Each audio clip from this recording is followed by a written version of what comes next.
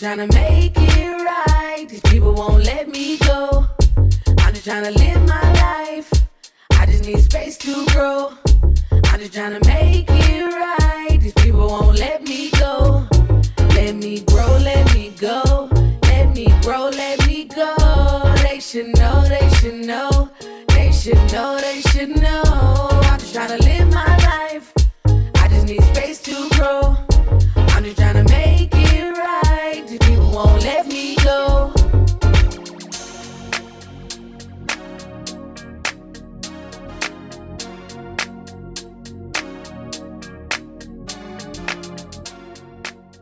Welcome to the tea about the 87th Texas Ledge. I'm your co-host, Bree from The Tea with Bree. My show is focused on deep, honest, and vulnerable conversation, where each week I sit down with a different guest to have those conversations. As always, for this beautiful collaborative podcast, I'm joined by my dear close personal friend, Kelsey Hitchingham from the Engaging Austin podcast. Hi, Bree. Hi, Catherine. It's nice to see you guys. It's so nice to see you too.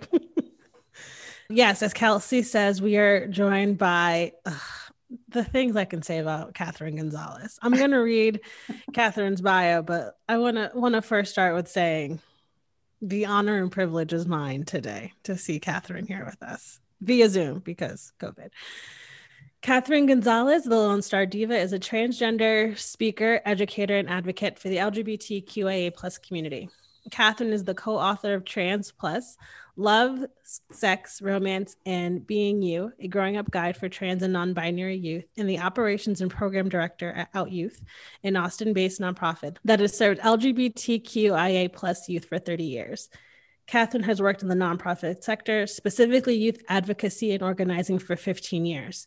She has facilitated statewide youth lobby days, organized statewide conferences on youth leadership and empowerment, and created the Queer Youth Media Project during her time at the Austin Gay and Lesbian International Film Festival.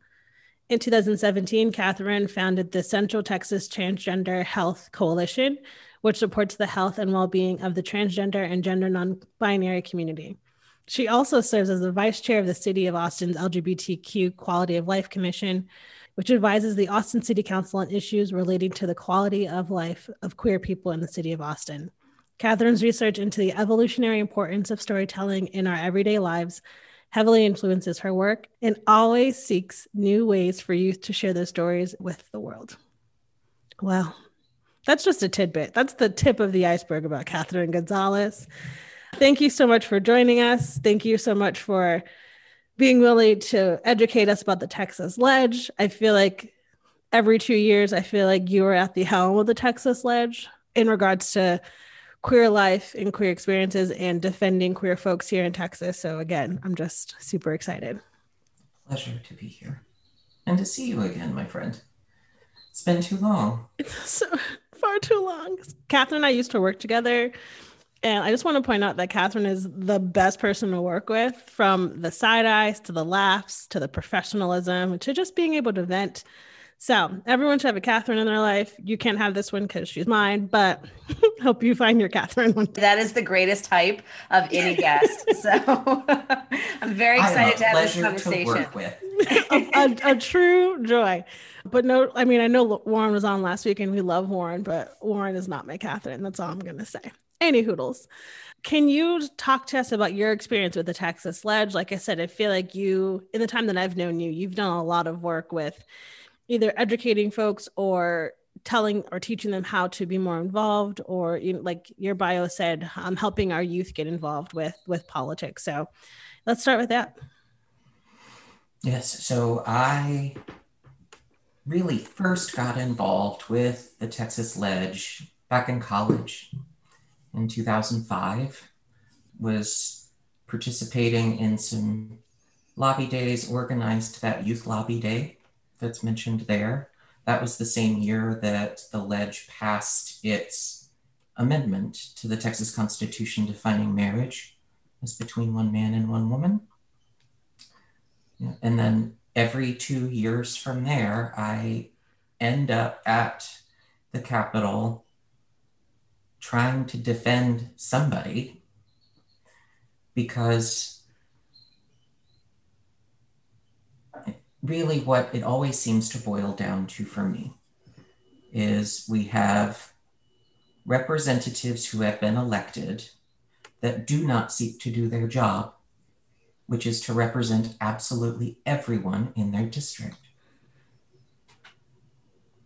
And that's actually what we were talking about before we started today, Bree, this thought of running for office, which I've entertained a bunch of times. Like, I would want to enter that in a way where I felt competent and capable of making sure that everyone's needs were met, not everyone's wants, because that's not possible.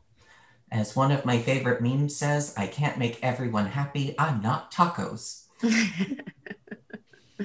So what I have observed over the last 15 years are representatives who use the LGBTQIA plus community as a scapegoat, as that thing to stoke fear in their base in order to get reelected.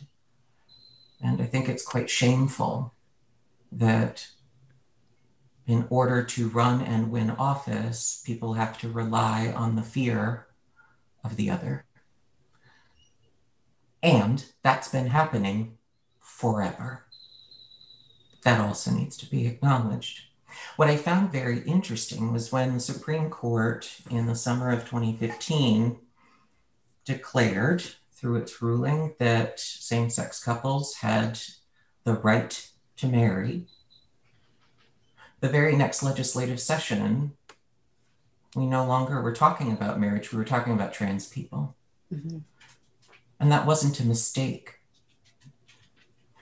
Trans people, and eventually that session in 2017, trans kids in particular, were under attack.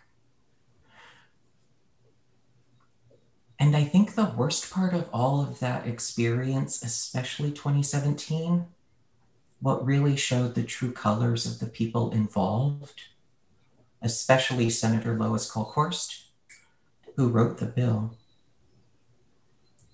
They didn't know anything about us.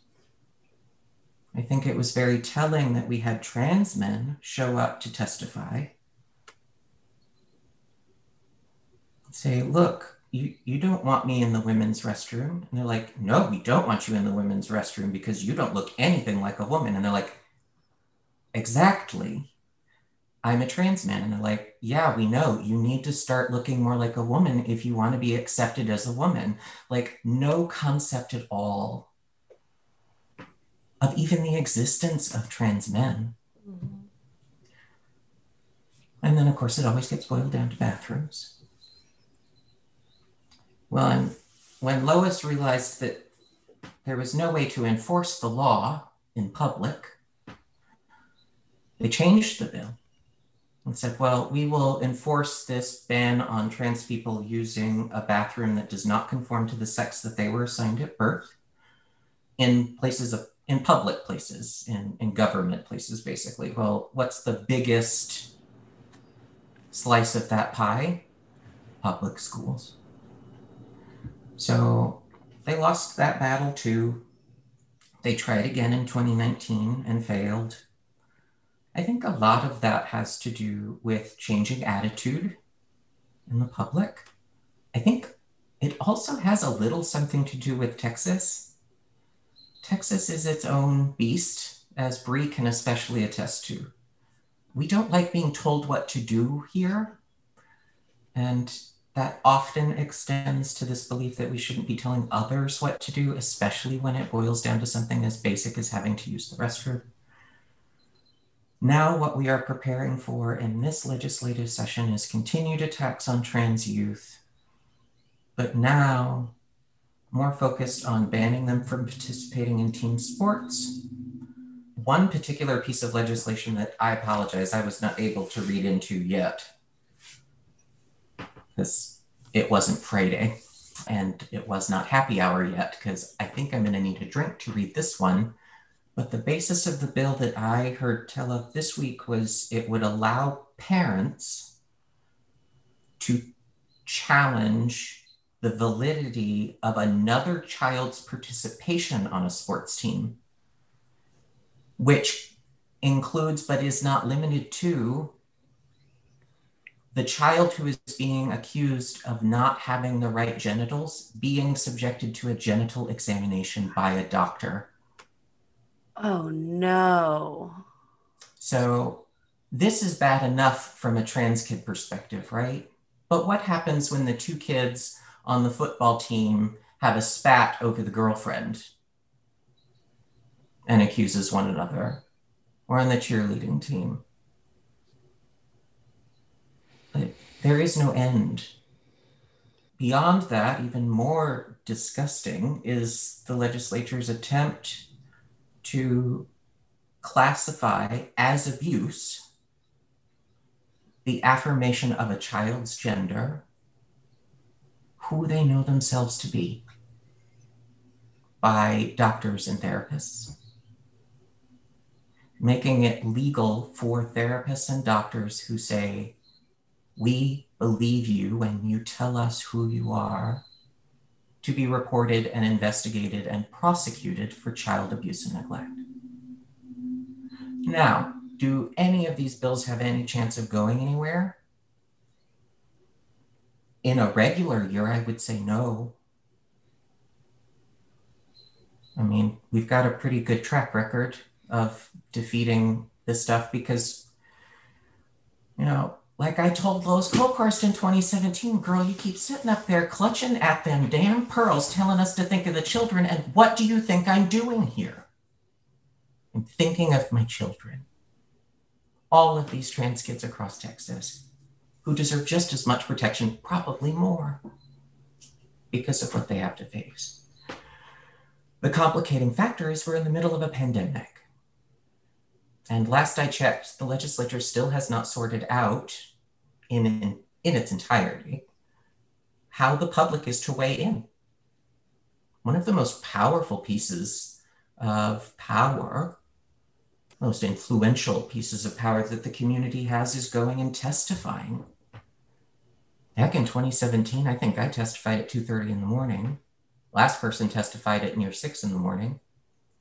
They promised us that they were not going to take a vote, that they were going to go home, sleep on it, vote a couple days later. No, they took a vote right after. They also don't like being called bigots. That's a whole other thing you can get into. I can't imagine why. But it does concern me that they may try to squeeze through some of this legislation and limit public participation because of the very real threat of the pandemic, which is quite convenient, don't you think?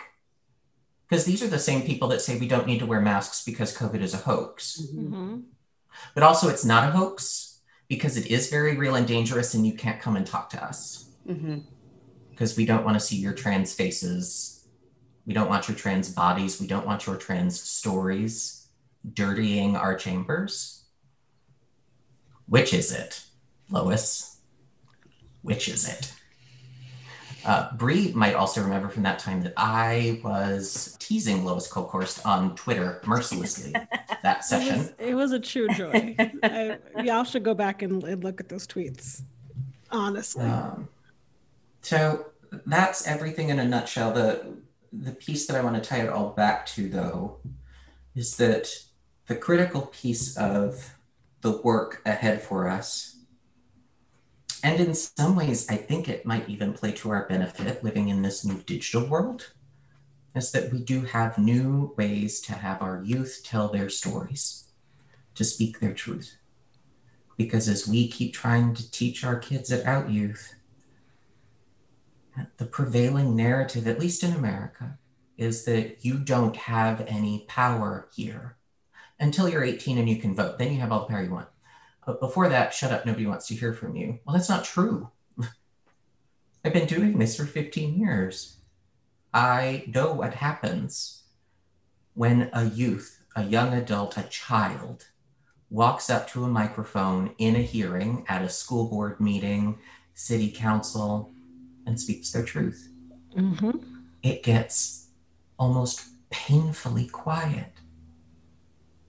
because everyone wants to know what they have to say.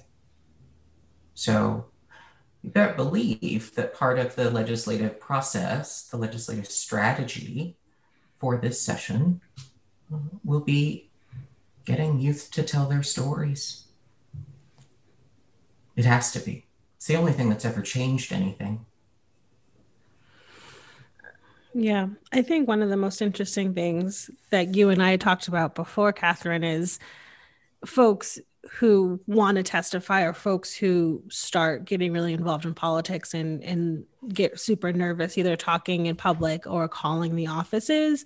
And one of the things you said, because you know me, my East Coast, I'll call anyone, talk to anyone about anything and also call you out. But the one thing that you pointed out was like that reminder to yourself when you were on these calls, like these people work for us, right? Like they have to represent us. If they don't do the job properly, we can vote them out. And so I think that that's a great thing that you've been teaching the youth too, of like, you share your story. It is your story. No one can tell you that it's not. No one can tell you that it is wrong. No one can try to change your own narrative. And I think that's such an empowering thing, especially for youth who live in Texas, who feel as though the state doesn't protect them. And like we said, Texas is its own wild bronco. I don't know what that simile is, but here we are, metaphor. But it's so interesting how there is this mentality of like Texas is basically its own country that just so happens to be within the United States. Like we make so many laws that are old and outdated and troublesome for folks who aren't cis and wealthy and white and male. And you know, having folks like you and a bunch of other activists and people who are super involved teach that next generation of like, you have to change this place that is representative of you and the folks you wanted to protect. Yeah, it's weird to do a call to action like near the beginning of the podcast, but this is my call to action to everyone, given what is going on and what continues to happen. Look, am I happy that there is a Biden presidency? Yes. Do I think he and Harris are perfect? No. Do I already enjoy that people are dragging the press secretary on Twitter because she is up there defending without question the ridiculous amount of money that Janet Yellen has made from speaking fees? Yes, I love to watch all of it. I love all of it. It's my Super Bowl. I don't watch anything with a ball that gets thrown around. I watch MSNBC. But here is the call to action, and Bree is correct. And I wish I remember who taught me this. But it was very early on, this whole notion of these people work for you. They may sit up on a dais. They may have fancy nameplates. They may have fancy letterhead with seals on them, but they work for you. So what I have taken to do, and I encourage everyone listening to this podcast to stop right now and look up absolutely everyone that works for you, from the president all the way down to local school board, dog catcher, I don't know where you live. And you put all of their contact information in your phone. And you put all of those contacts in a group called People Who Work for Me. So that way, when stuff is happening, like, I don't know, an attempted coup, I don't have to go on the internet and look up the phone number for Ted Cruz's office. It's already in my phone. Heck, I can even ask Siri to call him right now. And that is just a simple reminder that has really reframed the way that I do my work. Not a sense of entitlement, because that doesn't work. Yes, these people work for me, even when they are doing a bad job and I dislike them to the very core of my soul. I also know that yelling at them is not going to change anything. Instead, I ask questions, which a therapist taught me at one point. The whole, what makes you say that? And just let them talk until they hear their own racism, homophobia, transphobia, and then they can't work out of it. And that's really hilarious to watch. But there is that fear, and I want to acknowledge that it is real. We weren't taught in school how to advocate for ourselves. Heck, most people don't understand. We were having a problem with the Electoral College. People didn't know how to math. It's like, it was fine the last time, but this time now the math doesn't work. No, it's math. So it's another piece of frustration that we do have with the current system in the queer community is that we spend so much time trying to defend ourselves from attack that it makes it really hard to advocate for things that we actually want, which is really what most people want. Life, liberty, and the pursuit of happiness. Meaning good education, good jobs, good healthcare. Safety. Housing. All of the things that we would want, but people have a finite amount of energy, and it is draining. Absolutely draining. And I'm thankful that the legislature only meets every 2 years. We could live in a state where they meet every year, or they're just kind of constantly in session. I can't imagine. I send all of my love, support, and good energy to the folks out there in states where that is the reality. I don't know that I would have the gumption for it. I think it's also interesting too, of like you were saying before, the way that trans folks have now become the scapegoat. Like, and I don't know why that quote of like, first it came for me, like that whole like thing, because it's like first it came for Black people, and then Trump this year, during his presidency, came for Mexicans and Muslims and trans folks. And we see how Texas used to be for gay men and then lesbians, and now it's, you know, trans folk. And it's always the farther you are away from whiteness or cisness or wealth, the more that everything that's meant to protect you is on the chopping block. And I think it's, again, just watching how inaccessible testimony is, or speaking up for yourself. Like you're saying, you testified at like 2:30 in the morning. The way that the system is set up is not set up so that folks can actually speak for themselves. And then we had people in office who don't give a rat's ass about us, but they want to get the support of their wealthy supporters and their base. So of course they're going to keep doing things that are detrimental to the actual folks who need that representation. And so like we were saying before we got on, of like, while yes, I would love to run for office in Texas, I do not think I'd ever get elected because of how progressive I am and how I legitimately believe that all people should have the rights to all the things that they want. But I know that Texas does not believe that, right? Like the whole state of Texas will not agree with what I say. So I don't know, just things like that it just shows how screwed the system is. This is the point where I like to bring Stacey Abrams into the conversation, that I so rarely find myself at a loss for words, which Rue can attest to. It has really informed the way that I approach my work. Actually, also President Obama, the way that his campaign was funded in micro donations and accessing the millennial donor base, which is critical for a nonprofit in today's age. But looking at Stacey Abrams, who ran for governor, had it stolen from her. And then what did she do? She organized.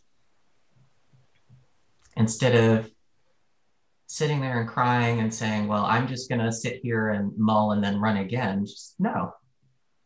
I know what caused this. And part of it is that people don't have enough power here because the system has been built against them. And if we just overwhelm it enough with the power of the people and reminding them of what their vote means, we can do it. It was interesting how they said like all this voter fraud, and it's like, no, this system that was in place did what it was supposed to do, right? Like the way that voter registration was before, it was like it made it so that people of color, low-income folks, and folks who were disenfranchised couldn't get registered. And like you're saying, Stacey was like, I'm going to fix this so that we can flip Georgia and inadvertently end up flipping the rest of the country. And, you know, I also think of Cori Bush, who is the congresswoman out of Missouri. She ran 3 times. She just won. And being able to, I had a conversation with her on the phone last year for this other organization I was working for, but being able to talk with her about like why she's running, and, you know, the system wasn't designed for everyone. And she saw that she wanted to see herself represented. And she knows that she was able to to do that for folks. And now to see her in office and the stuff she's been saying and the things she's been able to do. I mean, she's only been there, 2 months? And watching her testify and the things she's been saying of like, this country is not for us. And I'm here to make sure that it is. And like you're saying, the folks who survived the insurrection and the coup, and watching those Congress people be like, this, we almost lost our lives because this system has completely been, I don't know how else to say, but like deranged by the past president who said that the Electoral College was unfair, but it was fair when he won. And these states where Republicans won were fine, but the states where the Republicans lost was not fine. We're not fine. But also the election was rigged, but only the presidential race on the same ticket. Right. Yeah. Right. All the Republicans who won their races were legitimate. But, right, the Democrats. The mental gymnastics, you guys. If I were judging it like the Olympics, 10s across the board. Stuck that landing. Sort of. Not really, considering how it all sorted out. Truly. The thing that I am noticing, and why Stacey Abrams' story in particular is so inspiring to me, is that it serves as this shining example of what happens when you flip the script. Mm-hmm. And I just love to tell this story. Partly what inspired the work that I've done with the City of Austin's Quality of Life Commission for the queer community. Because our job is to advise City Council to make recommendations about things that will make the quality of life of queer people in Austin, Texas better. Mm-hmm. And I do not fault them for the way that this worked the first few years. But we would make a recommendation, and the response would be, this is great, but how many people will this impact? Like, what's the proof that this is actually an issue besides anecdotal evidence? Like, what do the numbers say? So we would go back and say, well, we have requested the funding to do a quality of life survey, which is currently going on. Mm-hmm. Well, I finally got to the point where I was like, I got to flip the script on this. So every time they would ask how many people in Austin are queer, how many people will this affect if we take action on it, if we make this part of ordinance? So I just started saying what the population number of Austin was. They're like, you can't surely be telling us that you think that everyone in Austin is queer. And I was like, well, show me the data otherwise. Prove it. Like, we're not collecting the data across the board. And in some cases, rightfully so. I'm not saying that when you sign up for a library card, you need to tell us your entire sexual history. Mm-hmm. But would it be nice to know how many queer people access the library and its many systems and services? I think so. Do I think it should be required? No. But to not ask at all feels a little bit like erasure. Okay. And it helped us flip our entire thinking. Because I do want to admit, we live in Austin, Texas, which holds itself up as this progressive bastion of truth and amazingness and being an accepting place. And in some ways that is true, but it is certainly not perfect. And the reminder to ourselves in our work that, not everyone in Austin is queer. Surely we know that. But we also know that there are queer people in Austin that do not feel safe here, that for whatever reason cannot come out. And refocusing our work on making sure that their quality of life is just as good, both before coming out and after, if they choose to, if it is safe to, that's important too. That it's not just important for those of us who have the privilege to be loud and proud, to have access to systems and services that improve our quality of life. So I guess the second call to action, figure out where in your life you can flip scripts. Ask the question in an entirely different way. Because I will admit, I was trying to be sassy with the city council. I don't deny that.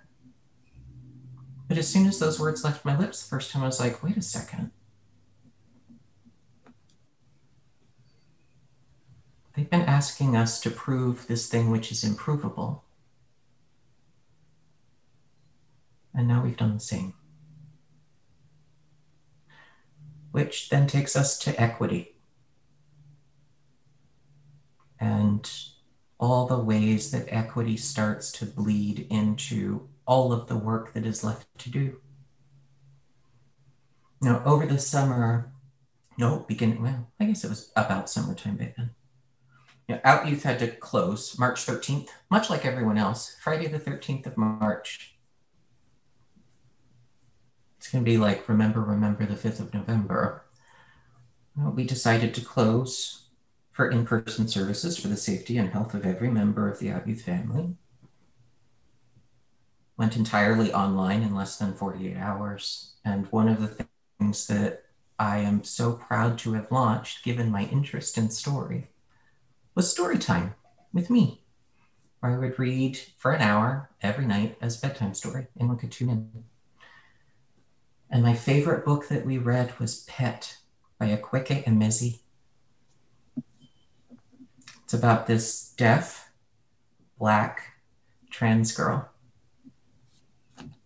in some point in the near future who helps protect someone very close to her with the help of a monster called Pet. But what struck me is in that very first chapter, to set the scene of where we were in the future, she talks about a reckoning. This time before she was born, when the people rose up and finally started to reckon with all of the things that they had not been able to reckon with before. To root out evil at every level, because it was not sustainable anymore. And I will admit, I often wonder if we are in that reckoning, if there wasn't something in that book that foretold what we're going through. Admittedly, I also remember reading The Handmaid's Tale in high school, where the whole reason that we ended up in The Handmaid's Tale is that people stormed the Capitol and executed everyone. So, lots of literal parallels going on there that are very concerning. But I'm just going to stick with Pet, which is that reminder that there's so much work left to do. It will never be done. I have follow-up questions that I'd like to ask, but I'm just captivated by the way you're able to weave these stories into this interview. And thank you very much for making this so accessible, to especially when we're talking about something like The Ledge, and to bring it to an individual level. The image that comes to mind when we're talking about these bills and this reckoning in some way is like whack-a-mole, right? I mean, we squash it over here. It grow, we grow stronger over here. We have numbers. We have more widespread acceptance and understanding and education. But I'm thinking of these conservative think tanks that take these bills and tweak them, the same bill, and basically brings them to every state legislature to see where it's going to stick. And, very much in the vein of like, you can't tell it, don't mess with Texas and don't bring it in. There are still those Texas conservatives who just blow open the doors and let this filth, these just absolutely immoral bills come to the floor and see whether or not Texas is where it's going to happen. Right? Holy shit. Let's hold up. We need to address something that has always been in the room and nobody's ever said before. Yes, it's vile, it is evil, it is wrong, but at the base of all of it, it's lazy. For a party that has told marginalized people for generations that they just need to work harder, they need to pull themselves up by bootstraps, even though most of us didn't have boots to begin with, to just copy somebody else's work. Right. All for small government. No. I do give them this. They are very capable of talking out both sides of their mouth. Mm-hmm. And that is one of my sincerest fears, is that one day someone will accuse me of the same. Like, I know that a lot of stuff just kind of spills out sometimes. It might contradict itself from time to time, but I do hope that I will at least be consistent over time. But back to the COVID thing we were talking about before. It's like, is it a public health disaster and a risk, or is it a hoax? Like, which is it? Because would I be willing to mask up, wear a hazmat suit, Mm-hmm. go testify that yes, I would, because I think it's that important. Will they let us? Probably not. Because it's a hoax, but it's not a hoax. It is the worst kind of gaslighting. Mm-hmm. And it's lazy. Right. And it's stupid. I feel like stupid gaslighting is the worst kind of gaslighting, where they're just not even pretending anymore. Not even good at it. Right. Not that I advocate for good gaslighting. That's terrible. I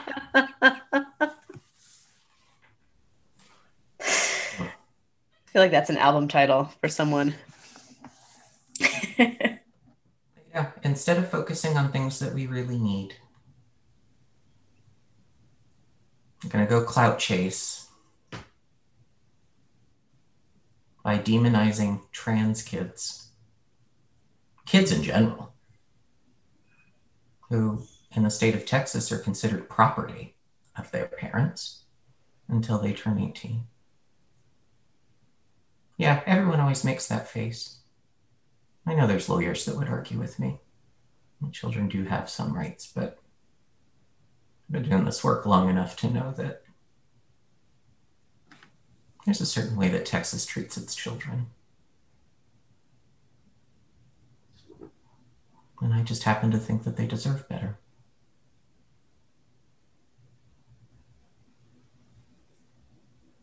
And would love to fight for that, but instead we have to talk about bathrooms every 2 years. Mm-hmm.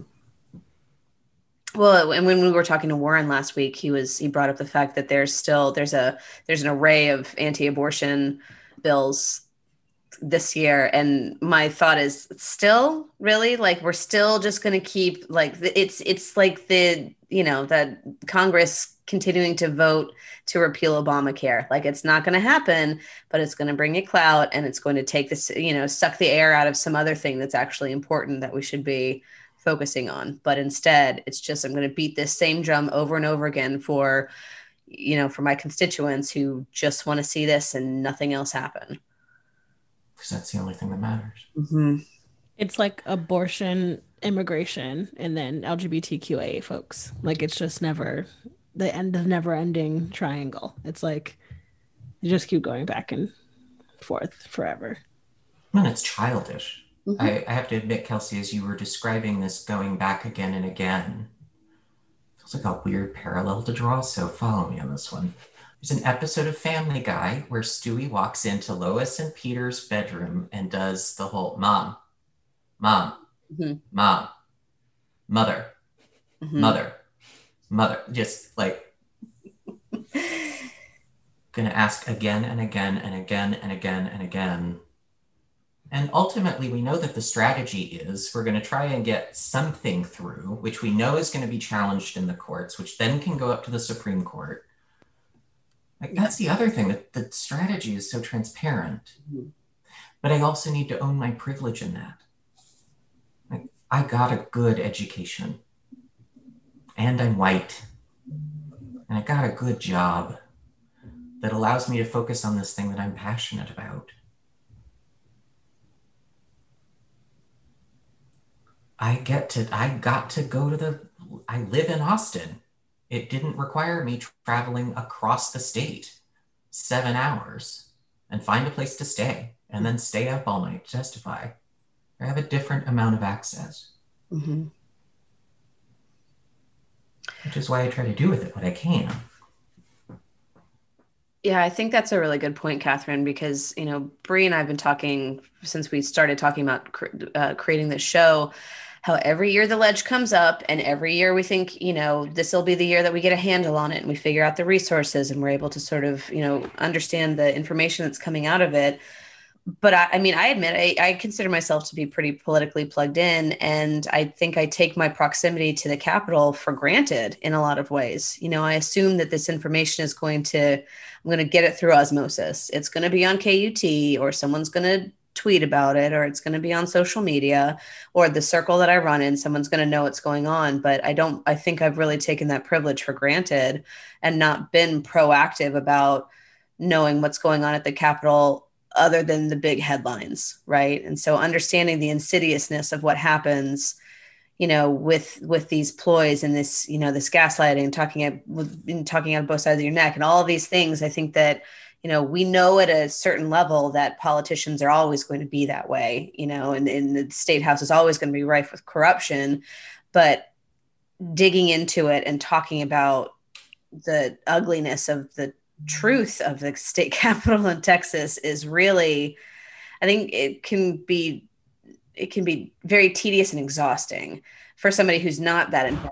And so knowing your level of involvement for the last 15 years and the constant fight for, for identity and for acceptance and just to be able to be, to be who you are has got to be absolutely exhausting. Yes. And it's a waste of my time. Mm-hmm. It's a waste of everyone's time and money. And they don't care, which is one of the saddest things of all. I do want to push back on one thing you said, Kelsey, because I agree to an extent. The state house will always be rife with corruption until it isn't. Mm-hmm. And for it to not be requires us to make very difficult decisions, to organize in a different way, because obviously it's not working. What we're doing right now isn't working. Mm-hmm. And there are much smarter people than me that think all day long and get paid to think all day long about how we can do this differently. And they've been doing good work, and we haven't found the secret sauce yet.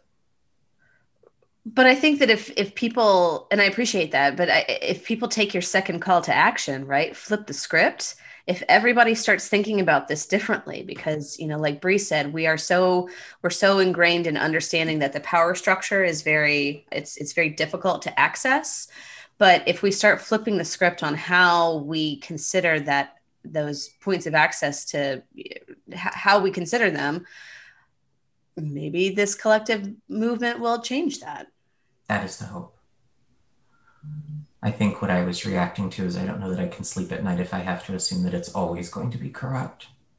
It already feels that way. I think that's been the prevailing conversation for everybody, especially with the pandemic, is how do we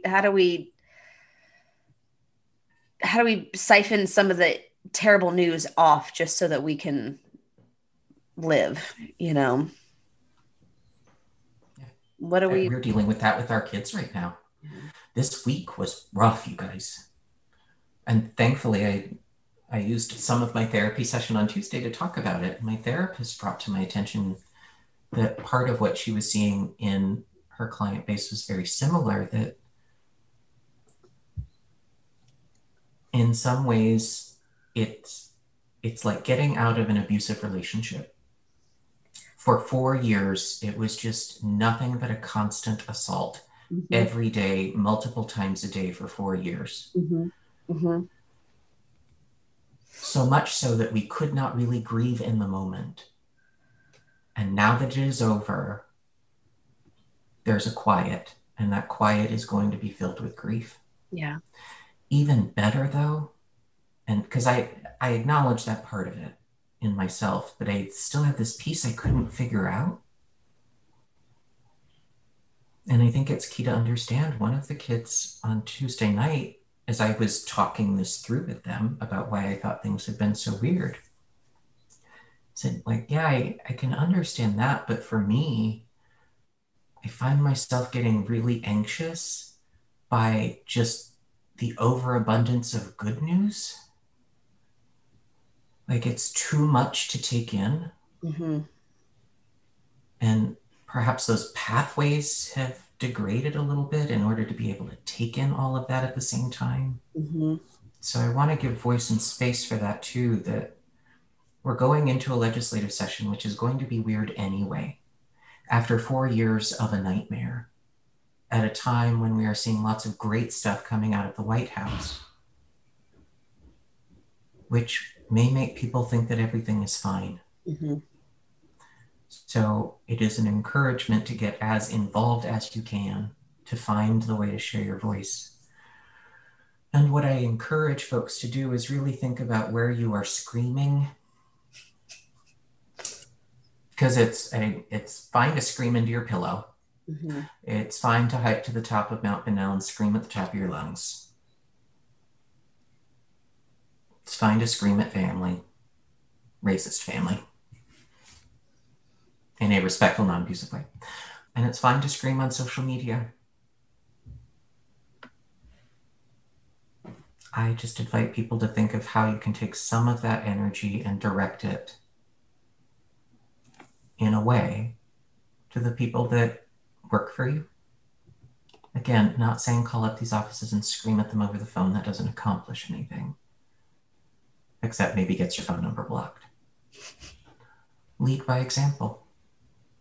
One of the most powerful things I've seen done with social media in social change movements is people being the example for others, recording themselves on a TikTok, calling up their representative on speaker, Mm-hmm. just as an example of what it's like, Mm-hmm. because that can be so overwhelming.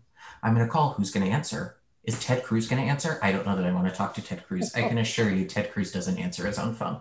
No, None of them do. no. Even Austin City Council. You can't call Austin City Council and get a council member on the phone right away. And that's not a dig. That's just the reality. There are gatekeepers. Mm-hmm. So thinking through what you want to say, how you want to say it, and to remind them in a way. And sometimes I will admit, I do make those calls. So when I have nothing better to say, I may call my representative's offices just to give my name and my zip code and to tell them to pass a message along to the representative or the senator, that just a reminder that they work for me, and then I hang up.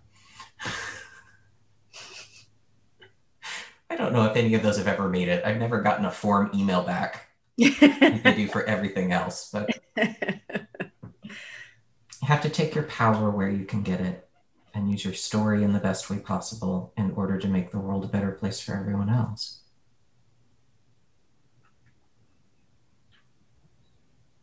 A little bit at a time. I phrased it to the youth on Tuesday as a simple mathematical problem. Like, you can do nothing in the world and everything remains neutral. You have no impact. But one of you said earlier that, it doesn't matter how much good you do, it will never be enough. He said, if you had the power right now, where you sit, to put one more atom of goodness in the world, would you? Or would you throw it away? Well, of course I'd put it in the world. I know you would, because you're a good person. It's nothing that any one of us can do on our own. It's too big. There's 7 billion of us on this planet. We're gonna run into each other. We're gonna be mad at each other. We're not always going to agree. But I do think it boils down to we have to figure out eventually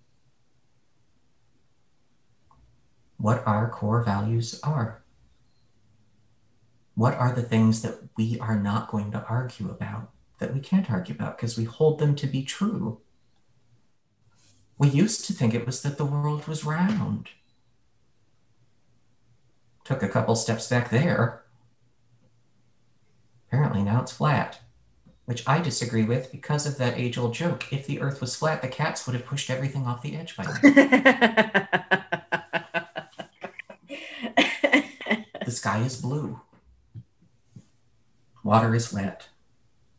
It's the key part of negotiation, coming to an initial understanding of what can we agree are the parameters.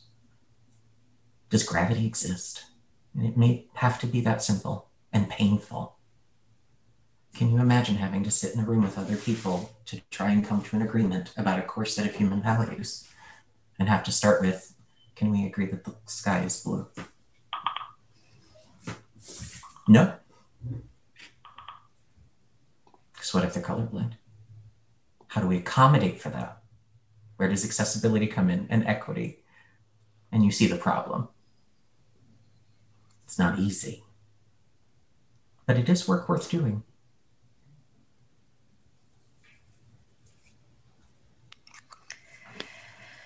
Well, Catherine, we are approaching the end of our hour. This has been a great conversation. I could listen to you talk all day, honestly. Welcome to my life when I worked with Catherine. I would just stare and watch her talk all day. So, but no, again, thank you so very much. This is what we needed. I thank you for making all the stuff that you do accessible and encouraging folks to get involved, even when they're nervous or scared or feel like they don't have a voice. Then that gentle reminder of we all do. We all have something to say and all have something to share. Yes, you are not responsible for knowing everything all the time. To Kelsey's point, the legislative session is overwhelming. They'll file thousands of bills. There's no way to keep up with all of them. The best thing to do is curate your own network of influence and information so that you can keep up with the things that you are most passionate about. Because let me tell you, you could read all the bills about Texas oil and gas industry regulation. Mm-hmm. I don't find that particularly compelling. Health and human services stuff, mental health, youth, education, that's all interesting to me. I'll keep up with those. And I will trust that people who are very passionate about Texas oil and gas industry policy will do their good work too. I can't do it all, but I will not shy away from the work that I can do. And I hope everyone else will too, as much as you can, every day. I feel like that's a good place to end. Catherine, again, thank you so much. Do you have any social media or any accounts that you would like to plug so that people can reach out to you if they have questions? I am on all of the things at the Lone Star Diva. Great. Love to connect to anyone that would like to talk more or get advice about how they can get involved. Fantastic. Well, thank you so much. We really appreciate it. Well, we'll catch y'all on the next one. I am Brie. That was Kelsey. We'll work on our outro. Intro we got done. Outro, questionable. But thanks y'all for listening, and we'll talk to you soon.